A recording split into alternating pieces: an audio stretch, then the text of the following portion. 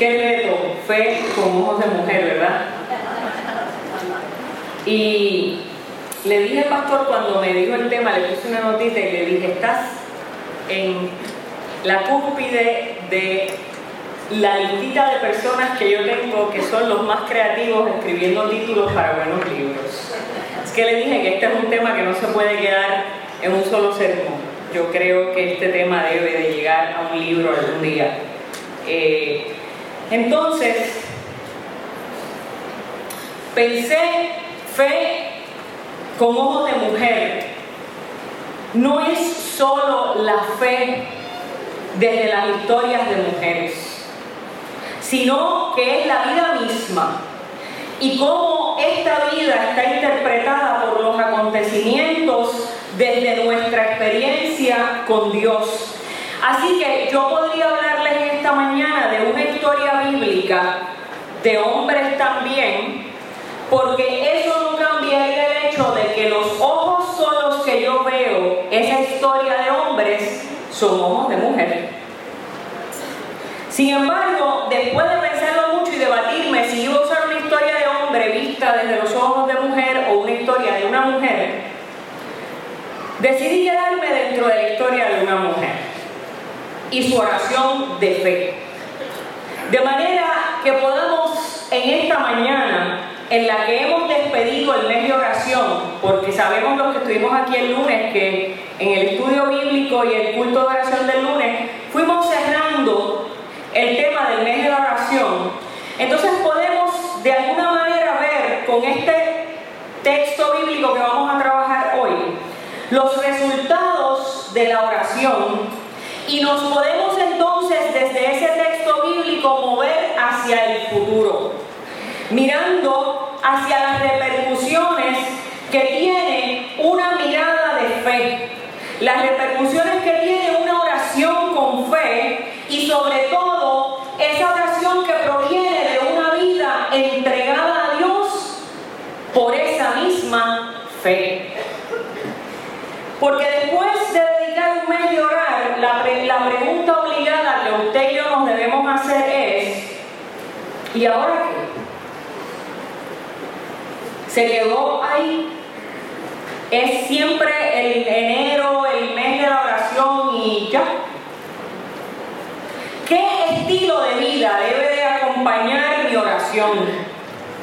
Para entonces darle seguimiento a este ejercicio tan importante cuando empezamos un nuevo año.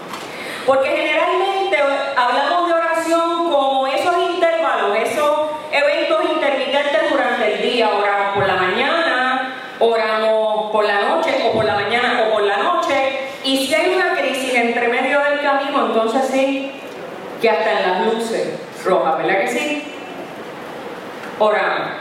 Pero la oración es mucho más que un evento intermitente. Orar es un estilo de vida. Orar es ser y vivir en intimidad con Dios. Y ese Colosenses que leímos ahí ahorita decía que todo, ¿verdad? Y todo es un absoluto y a esta generación no le gustan los absolutos, pero mire, lo vamos a usar. Todo lo que usted haga, lo hacemos como para el Señor y eso es una vida de oración constante. Así que la oración es un estilo de vida, es ser y es vivir en intimidad con Dios, es confesarlo y es nombrarlo como Padre amoroso, como Dios todopoderoso, para que Él se haga presente en nuestra vida. Orar es desear y es pedir su presencia como un reino de justicia, de plenitud, de salud, de amor y de paz.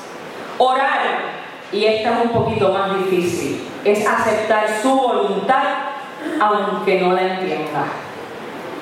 Orar es aceptar la voluntad de Dios aunque no la entendamos, confiando que la garantía de su compañía es todo lo que yo necesito para enfrentar la vida, para enfrentar los retos de la vida, pero más aún para enfrentar los sufrimientos de la vida. Esta tampoco es fácil. Orar es vivir perdonando. Orar es vivir perdonando porque usted y yo yo fuimos perdonados primeros, aún sin haberle pedido perdón a Dios. Gloria a Dios. Orar es enfrentar la tentación como una nueva manera de escoger nuevamente a Dios, de elegir el bien en lugar del mal. Escoger enfrentar la tentación porque yo quiero convertirme y reconvertirme todos los días de mi vida cada vez que enfrento esas dificultades y puedo escoger otra vez una vida en Cristo. Para que Él y solo Él nos salve. Porque usted y yo solos no podemos salir de la tentación y tampoco podemos apartarnos del mal. ¿Sabe? Apréndase eso. ¿Ok? No se puede solo o sola. Orar es un abandono total en las manos de Dios. Y eso, mire, no es un acto intermitente. Eso es un estilo de vida. Eso no es una cosa que se da por la mañana, por la noche, o el domingo en la iglesia, o el lunes en el culto de oración para los pocos que llegan. Orar es un estilo de vida. Y la Biblia nos reta con muchos modelos de hombres y de mujeres que vivieron la fe desde la plataforma de la oración sincera en entrega y confianza. Y eso no quiere decir que no le temblaron las rodillas. Y eso no quiere decir que los salmos no están llenos de gente que dijo, pero ¿por qué? ¿Por qué? ¿Por qué? ¿Por qué me hiciste esto? ¿Por qué me hiciste aquello? ¿Por qué dejaste que esto pasara? Eso no quiere decir que Job lo vamos a sacar del texto bíblico. Eso no quiere decir que no ha habido reclamos de parte suya y de parte mía, porque no entendemos. Pero al final de todo salmo usted va a ver que después de la queja viene la oración de confianza. Gloria a Dios. Y así que para llevar la experiencia de este mes de la oración que terminó en esta semana pasada, vamos a llevar esa experiencia a otro nivel, al nivel de la práctica de vida. Amén. Y llevándola al nivel de la práctica de vida, yo escogí la historia de dos mujeres. Una de la Biblia y una que no está en la Biblia. La historia de la primera mujer nos va a ayudar a comprender cómo la fe es vista y es vivida desde los ojos de algunas mujeres. Pero también de algunos hombres, ¿saben? No se crean. Sería un prejuicio de mi parte y un poquito discriminativo y discriminador hacer un sermón aquí y dejar los caballeros al lado. Por eso en esta historia son dos los protagonistas, una mujer y un hombre que fue el hijo de esa mujer, cuya vida es producto de la fe de su mamá y es producto de la acción de Dios en favor de aquellos que sufren pero que confían y esperan en Jehová. La fe a través de los ojos de esa mujer tuvo repercusiones en la vida de su hijo. Pero más que en la vida de su hijo, tuvo repercusiones bien grandes en la vida de la nación. Y de ese portento personal y ese milagro que se iba a dar como producto de la oración de esa mujer, ese milagro personal y familiar que se dio en el seno de esa familia iba a cambiar la historia de todo el pueblo de Israel y eventualmente iba a cambiar la historia de la descendencia de David hasta su hijo, hasta nuestro Salvador Jesús. O sea, la mirada de fe de esa mujer iba a cambiar no solo la vida de su vida, la vida de su casa y su familia, sino que ese milagro que Dios hace en ti personalmente hoy puede tener repercusiones que cambien la vida de toda una nación y en este caso hasta el punto de cambiar la descendencia de David hasta nuestro Salvador Jesús. Lo que quiero decir con esto es que una mirada de fe puede salvar el mundo. Y que tú y que yo no somos tan pequeños o tan insignificantes ante los ojos de Dios tu dolor, tu súplica y tu fe, aunque sea tan pequeña como un grano de mostaza. Aquí de seguro, sentados y sentadas, habemos muchos papás y mamás y abuelos y abuelas de niños y niñas que van a ser los líderes de este país, o que pueden llegar a ser líderes en otros lugares, porque nuestra historia está llena de eso. Pero también, y no me voy a quedar solamente en la maternidad y la paternidad, aquí vemos, y entre nosotros habrá muchos que a lo mejor no sean padres y madres biológicos, pero que pueden ser padres y madres de la fe. Amén. De mucha gente. Y que pueden ser padres y madres en ese proceso tan maravilloso de educar aquí en la escuela bíblica, educadores en términos de maestros en sus lugares de trabajo. Personas que aunque en algún momento entiendan o por alguna razón no puedan tener hijos e hijas biológicos, sí van a ejercer esa paternidad y esa maternidad latente que usted y yo siempre llevamos dentro. Así que tú eres tan importante para Dios que ni una de tus peticiones pasan desapercibidas para Él, y que cada una de ellas tiene el potencial de hacer la diferencia en la vida de los que están cerca y de miles de personas, y tú no te das cuenta. Y eso es algo que es parte de lo que se llama el efecto mariposa. Y los orientales creen mucho en esto, y es que no, lo que sea que tú hagas, hasta tirar un papel al piso, lo que sea que tú hagas tiene una repercusión global. Usted no lo verá, pero la tiene, porque por ejemplo, un ejemplo sencillito, yo te consuelo a ti en tu pena, y eso va a cambiar tu vida, y eso va a provocar que tú consueles a otro algún día, y a otro, y cuando tú vienes a ver, hasta en la oficina del médico, en la fila de pagar en Walgreens, tú no sabes hasta dónde llegue tu acción. A lo mejor este verso que te voy a leer se parece a algo que te ha pasado a ti en la vida en alguna ocasión o muchas veces. A lo mejor alguien te ha mirado en algún momento y te ha dicho: ¿por qué lloras? ¿Por qué no comes? ¿Por qué está afligido tu corazón? Si yo mandara a levantar la mano aquí, yo estoy segura que había muchas manos.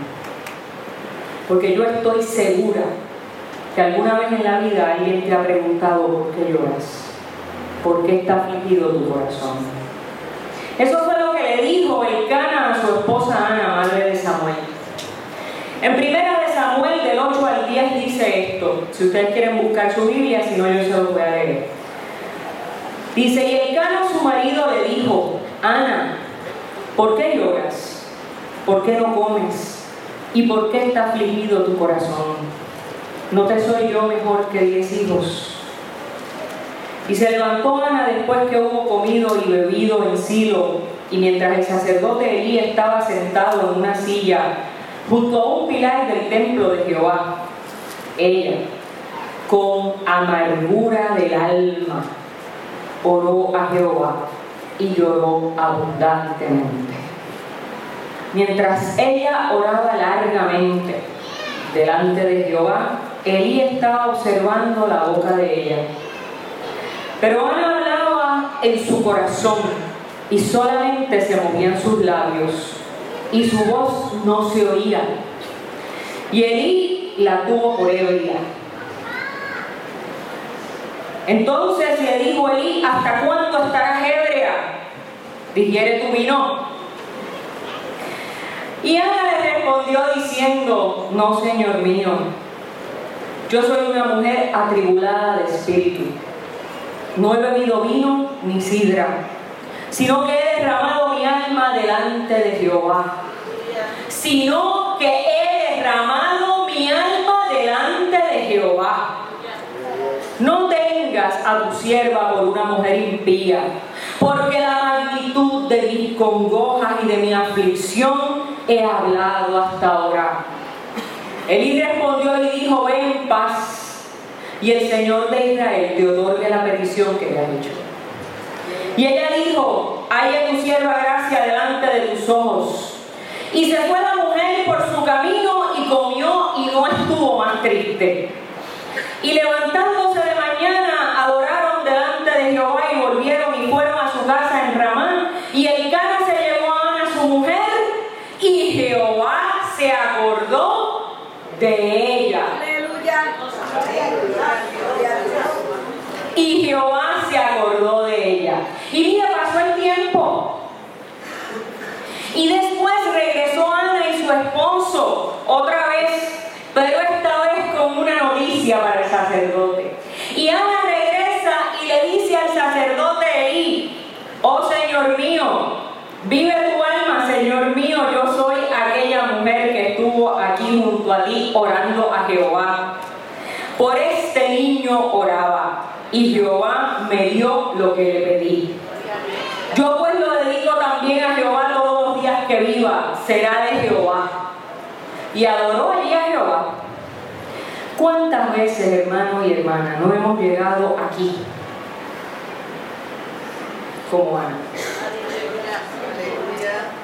¿Cuántas veces tú no has llegado aquí como Ana? ¿Cómo llegó Ana? Con amargura y llanto abundante. ¿Y cuántas veces hemos orado largamente como Ana delante de Jehová? En lo secreto, pero mire, también en público, porque llega un momento donde el sufrimiento de una es tan grande que ya usted no lo puede aguantar solita y se le sale donde quiera.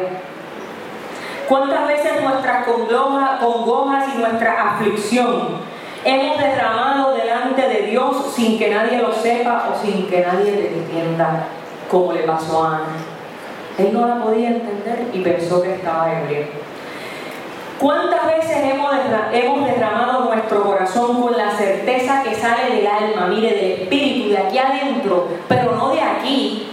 Porque es la certeza que te da la mirada de fe, pero no la razón, porque la razón lo que te dice es que todo anda mal. ¿Cuántas veces hemos orado contra todo lo que parece irremediable, pero con la certeza de que Dios nos va a escuchar, aunque los que están alrededor piensan que estamos locos, locas o ebrios? Pero como Ana no pensaba solamente de manera individual, personal y temporera. Ana no pensaba solamente en hoy, ni tampoco solamente en sí misma. Y Ana podía mirar a la totalidad de la vida. Pudo transformar aquella petición que parecía egoísta e individual, porque en aquella época no tener hijos representaba que Dios no te había bendecido. Y obviamente la culpa era de las mujeres, ¿verdad? Porque pues, aquí se me va a salir un poquito el asunto. Pero la culpa era de las mujeres. El problema, el pecado, la maldición estaba acá, no allá. Así que para Ana era una gran vergüenza. Así que esa petición podía marcarse desde una perspectiva egoísta, ¿verdad? Que Ana lo que quería era que se limpiara su reputación. Sin embargo, Ana sabía que su petición y el anhelo de su corazón no podía venir acompañado de orgullo ni de individualismo, sino de una nueva manera de vivir en la que todo lo que Dios nos da le pertenece ¿a quién? A Dios. A Dios. Gloria a Dios. Por eso Ana oró y le adoró y le dijo a Dios: si tú me das un hijo varón, yo lo dedicaré a Jehová todos los días de su vida. Gloria a Dios. Y Dios le otorgó la petición de su corazón. Regalo que ella le iba a devolver a Dios. Y aquí es donde la cosa se nos ata de acá. ¿Cuántos de nosotros y de nosotras estamos dispuestos o dispuestas a devolverle a Dios lo que nos da? Aleluya. ¿Cuántos de nosotros y nosotras que hemos recibido una gran bendición en nuestra vida, incluyendo a nuestros hijos? Y esto que voy a decir, a mí me aprieta la rodilla, porque yo soy mamá y para mí la bendición más grande que Dios me ha dado es mi hijo. Y yo misma me pregunto si yo estaría dispuesta a devolvérselo a Dios.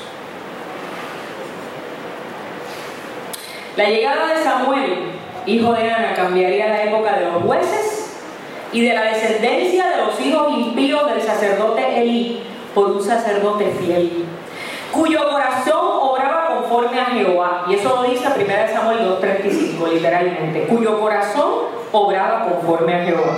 Samuel establecería a petición del pueblo la monarquía davídica, de la cual nacería nuestro Salvador. Por eso le dije que una petición y una respuesta individual puede tornarse en una bendición que no solo sea para tu familia, ni tu comunidad, ni la sociedad, sino que llegue a salvar el mundo. Todo eso se pudo dar por la fe de una mujer. Esa mujer fue partícipe de una manera u otra del proyecto de salvación universal en Cristo Jesús, hijo de la descendencia de David, quien ha tenido misericordia de ti y de mí. ¿Se acuerdan de aquel corito que decía, hijo de David, ten misericordia de mí, del texto bíblico? Mire lo que puede hacer la fe con ojos de mujer. En la oración de Ana, la desesperación y las lágrimas dieron paso a la esperanza y al gozo. Bendito Dios. Dieron paso a una nueva vida para una nación y para ti y para mí. Así que nos preguntamos cuánto no puede hacer Dios en tu vida y en la mía si venimos al Señor como Ana, orando largamente, derramando nuestro corazón sin egoísmos para que Dios sea quien hace el milagro. Y ahora, para ir cerrando, tengo que traer entonces la segunda mujer con una historia mucho más breve. Cuando hablo de Ana, por alguna razón me acuerdo de mi mamá. Tal vez porque mi mamá fue una mujer muy sufrida, que perdió involuntariamente a sus primeros 2 bebés. Que lograr a mi hermano le costó los 9 meses de cama. Y que cuando perdió a su papá víctima del cáncer, nunca se pudo recuperar del todo del duelo, de la depresión causada por el duelo. Así que ella nunca supo lo que era un trastorno de depresión postraumática ni nada de eso. Nunca fue un psiquiatra, nunca le recetaron Zoloft, de esas que nosotros casi las compramos over the counter cada vez que nos sentimos un poquito deprimidos y nos automedicamos. Ella se recetaba una cosa. Ella fue una mujer católica, la rebelde fui yo, desde chiquita, desde los 12 o 13 años. Me convertí, pero mi mamá siempre fue católica, pero su receta era la oración. Con la oración ella cambiaba todos sus temporales.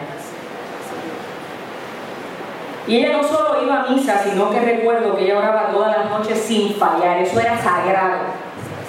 Ella solamente hacía una cosita que a nosotros los evangélicos nos parece mundana, ¿verdad? Y era, pero yo estoy segura que cuando yo empiece a decir lo que es, aquí van a ver muchas caritas que se van a sonreír. Y esas caritas nos van a dejar ver la edad también. Ella solamente cogía un break a las 7 de la noche para ver la novela de la noche. ¿Ustedes se acuerdan de Renzo el Gitano? ¿Vieron? La Zulianita, Cristina Bazán. Ay, bendito sea Dios. Me encantó este descubrimiento que estoy haciendo. Mirada de mujer tan alegre. Y así transcurría su vida. Y yo me fui a estudiar a los Estados Unidos mi bachillerato cuando yo tenía 16 años. Y obviamente le di muchas más razones para seguir orando. Y recuerdo que un verano cuando vine y estaban dando la segunda parte de Mirada de Mujer o Mirada de Mujer, creo que era lo que estaban dando, ella le encantaba. Por ahí era la cosa. Yo me percato que son las 7 de la noche y ella está en su cuarto y yo, pronta, voy y le digo, mami, la novela empezó. Y ella me contesta algo muy parecido a esto que les voy a decir. No, hija, no. Ya yo no veo novelas. Yo me he dado cuenta que eso es perder el tiempo. Esa es una hora más que yo le puedo añadir a mi oración.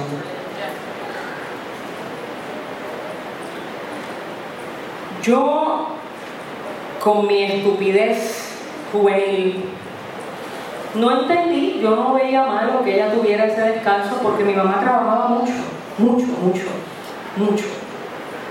Pero no insistí porque una cosa yo heredé de ella y es que yo sabía que ella era una testaruda y yo también, así que yo sabía que yo insistí que fuera de la novela no iba a dar ningún resultado.